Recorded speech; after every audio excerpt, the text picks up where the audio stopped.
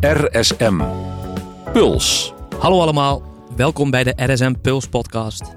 Ik ben Jemma Diaman en samen met mijn collega's Mourad en Gideon Lond duiken we wekelijks in de meest actuele en boeiende maatschappelijke thema's.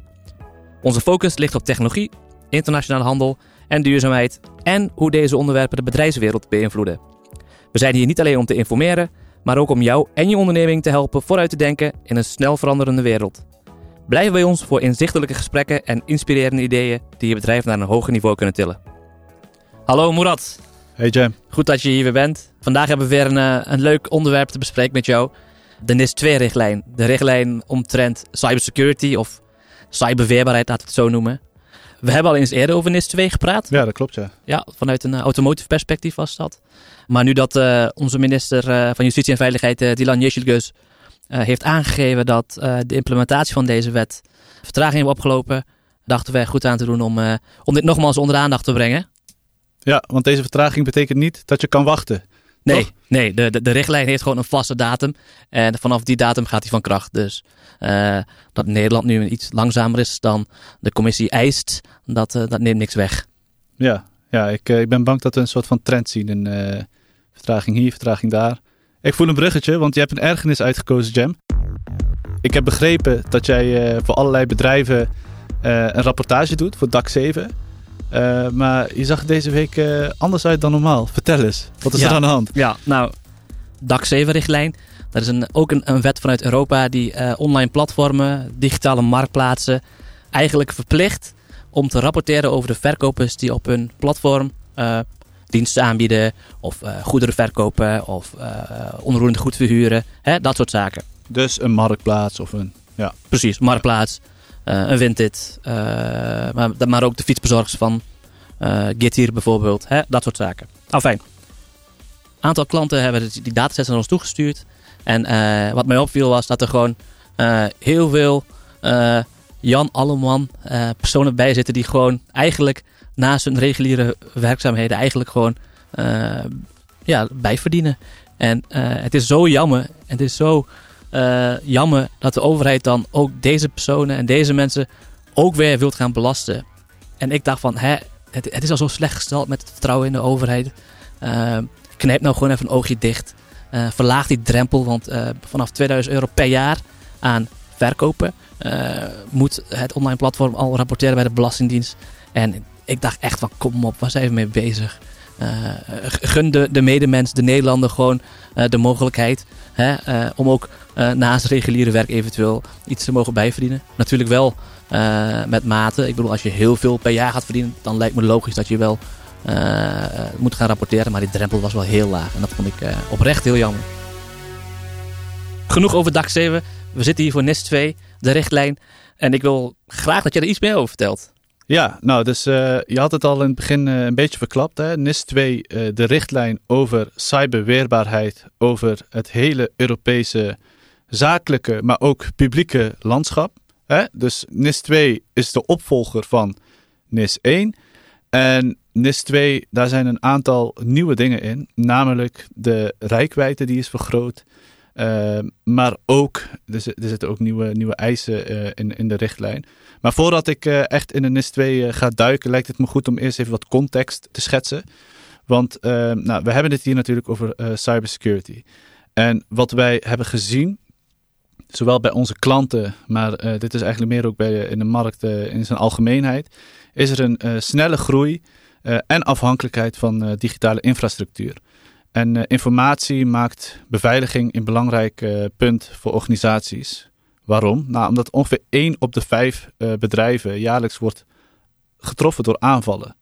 En 60% van deze bedrijven ongeveer die heeft geen reactieplan hierop, geen response plan.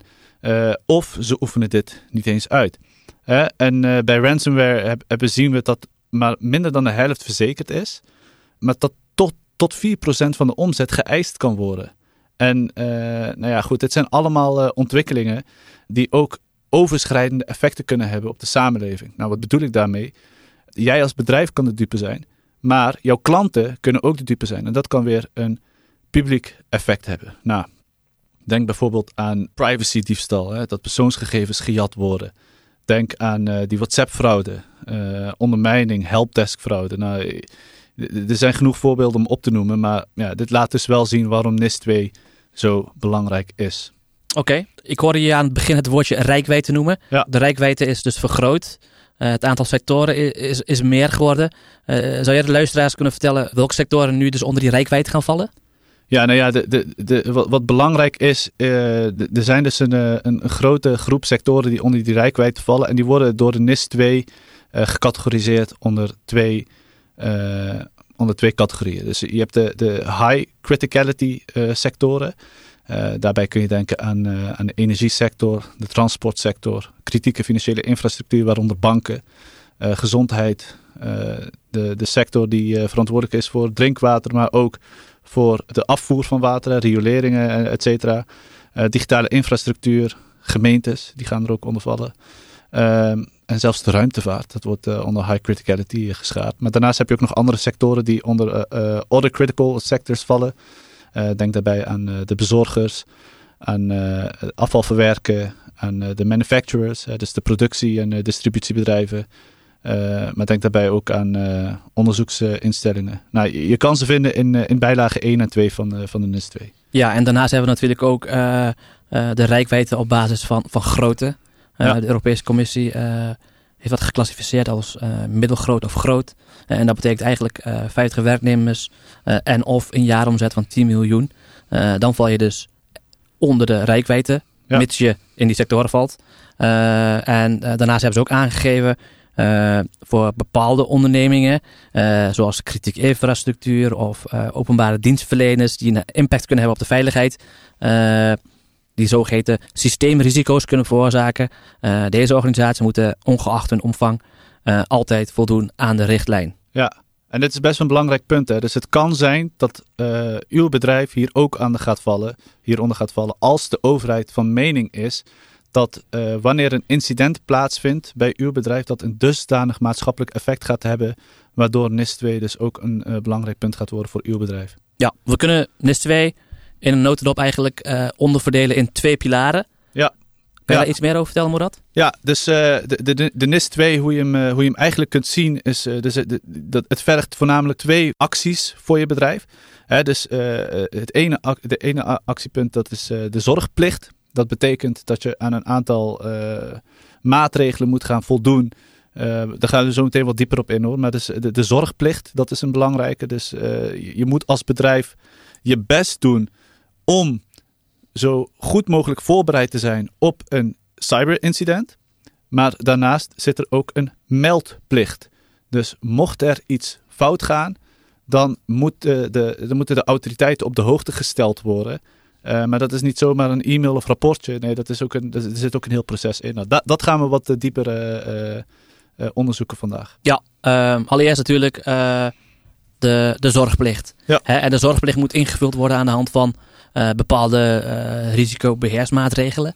De NIS2 schetst daar geen verplichting in. Dus ondernemingen mogen zelf kiezen welke raamwerk ze zelf kiezen.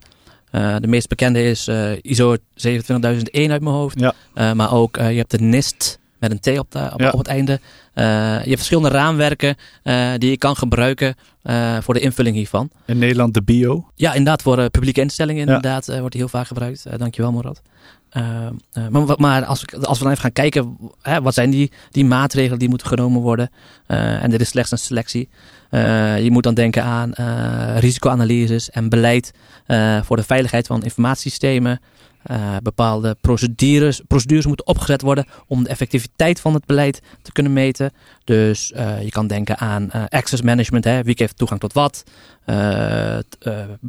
Beveiliging van mobiele toestellen. En natuurlijk welke procedures heb je in gang gezet wanneer een telefoon of een laptop gestolen wordt bijvoorbeeld.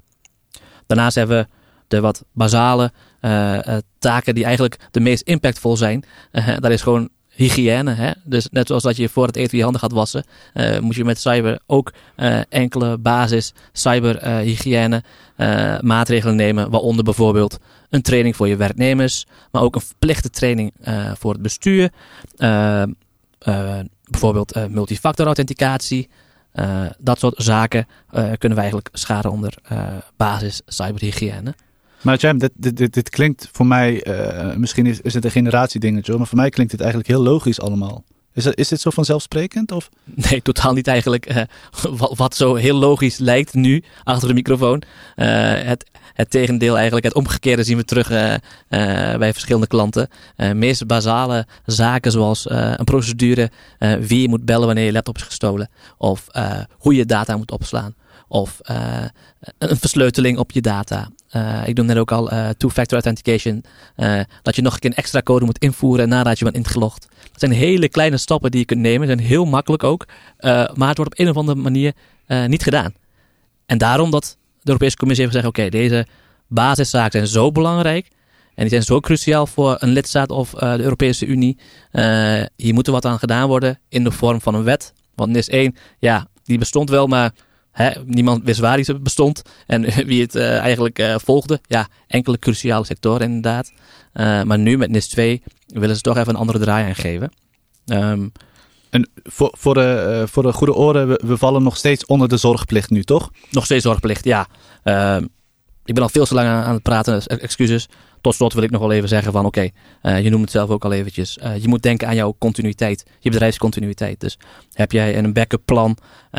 Weet jij wie er gebeld moet worden als het misgaat? Is het bestuur op de hoogte van bepaalde acties die genomen zijn? Hè? Dus alles omtrent de continuïteit van jouw bedrijf. Want uiteindelijk is dat de motor die geld genereert voor jou en jouw continuïteit waarborgt. Ja, best wel een belangrijke. Hè? Vooral voor bedrijven die ook operaties hebben buiten de Europese Unie. Want wat als daar iets misgaat, kan je als bedrijf dan nog steeds je operaties blijven uitvoeren. Zoals je dat normaaliter ook zou doen. En wat voor effect gaat dat hebben op de keten? Dus dit is wel een nieuw punt. Wat toch nog wel grondig geëvalueerd moet gaan worden.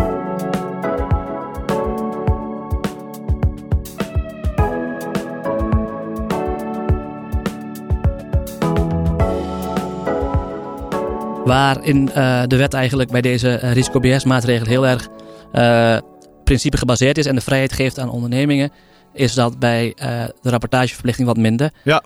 Kan je daar wat meer over vertellen? Ja, leuk bruggetje. In zaken de tweede pilaar, hè, dus het rapporteren van incidenten, daar zit gewoon een strikt meldingsproces aan. En de EU die ontwikkelt hulpmiddelen om bij snelle escalatie ondersteuning te bieden en te reageren op dat incident. Maar dat is eigenlijk in meerdere fases uiteen te zetten. Dus de eerste fase, dat is 24 uur nadat de organisatie dat er bewustwording is voor een incident, dient er een vroegtijdige waarschuwing gedaan te worden naar de autoriteiten. Een van de er moeten eigenlijk twee elementen terugkomen. Dus heeft het een overschrijdende impact en is het een kwaadwillende actie? Vervolgens, na 72 uur, doe je een incidentmelding. Daarbij geef je een vroegtijdige update en ook een initiële beoordeling van ernst en impact. Vervolgens maak je een tussenrapportage waarin je een relevante update geeft. Dit kan eigenlijk op elk moment kan de overheid bij je aan de deur kloppen. Dus zorg dat dit klaar staat. En vervolgens, wanneer de incident eigenlijk verholpen is, dan dien je een eindrapport in. En hierin moet je toch nog wel echt een gedetailleerde beschrijving geven van het incident. Een beoordeling van de ernst en impact. De root cause, belangrijke. En welke maatregelen je daarvoor getroffen hebt. En welke grensoverschrijdende impact er is van het incident. Dus zoals je al hoort, dit kan een hele klus gaan worden voor organisaties. Even op een zijpad. Je noemde net dat de autoriteiten op de deur kunnen kloppen. Ja. Er zit natuurlijk ook een verschil in wanneer je een zeer kritieke sector bent en een minder kritieke sector, om het zo te zeggen. Ja, dat klopt, ja. Ja, goed punt. Zoals net benoemd, je hebt de hoogkritieke sectoren en de andere kritieke sectoren. Wanneer je een hoogkritieke sector bent, dan kan het ook het geval zijn dat zelfs met betrekking tot de toezichthouder, die kan bij je aan de deur kloppen als er iets misgaat. Ja? Maar wanneer je een hoogkritieke sector bent, dan kan die ook bij je aan de deur kloppen voordat iets mis is gegaan. Dat betekent dat die gaat kijken naar hoe jouw risicomanagement en nou eigenlijk de maatregelen die je net hebt opgezomd van de zorgplicht, om te kijken hoe je dat hebt georganiseerd. En zelfs voor een incident kan dat het geval zijn. Hè? Dus als je een hoogkritieke sector bent, zorg dan dat alles op orde is. Want voordat je het weet, heb je de toezichthouder aan de deur. Duidelijk. Oké, top. Nou, de Europese Commissie zou de Europese Commissie niet zijn als het geen hoge boetes zou gaan. Wat hebben ze deze keer bedacht? Nou, het valt dit keer redelijk mee, lijkt het. Vergeleken met een GDPR en andere wetgeving. Boetes kunnen oplopen tot 10 miljoen euro of 2% van mondiale omzet voor essentiële sectoren. Maar ik denk eerlijk gezegd dat een boete je kleinste zorg is wanneer je te maken hebt met een cyberincident. Dus je hebt dan eventueel de optie van een boete. Maar veel belangrijker, daar wordt veel te weinig aandacht aan besteed, ben ik van mening, is de reputatieschade die oploopt. Dat kan echt immens zijn. En het is heel moeilijk te waarderen in euro's. Maar de hoge reputatieschade kan echt zo hoge impact hebben op jouw bedrijf zijnde. Dat kan je eigenlijk niet in euro's uitdrukken. Ja. Wat wel nieuw is in NIS2, of nieuw, wat echt genoemd wordt, is het bestuur kan nu ook aansprakelijk gesteld worden. Dus mocht je als bestuur zijnde echt gefaald hebben in de nakoming van NIS2, dan kan je persoonlijk aansprakelijk worden houden. En je kan zelfs uit je functie gezet worden. Dus dat zijn toch wel belangrijke aandachtspunten om in ogenschouw te nemen, denk ik. Ja, dus het bestuur heeft skin in the game nu. En hoe. Ja. Ja. Mourad, wat zijn echt de focuspunten voor ondernemers met betrekking tot NIS2? Nou, wat belangrijk is, is dat er een nieuwe focus is op supply chain. Hè? En dit is vooral belangrijk gezien de recente incidenten over de hele wereld. Want dit heeft toch wel het belang aangetoond van continuïteit binnen je supply chain. Maar daarom heeft NIS2 dus ook belangrijke aandachtspunten hieraan toegeschonken. Je moet bijvoorbeeld gaan kijken naar de cyberbeveiligingsrisico's van je ketenpartners. Maar ook hoe ze dit in orde hebben. Denk hierbij aan navragen van allerlei Europese cybercertificaten. Dat de verplichting gaat worden. Maar ook hoe jouw partners in de keten hun cybersecurity geregeld hebben. Waarom is dit een focuspunt?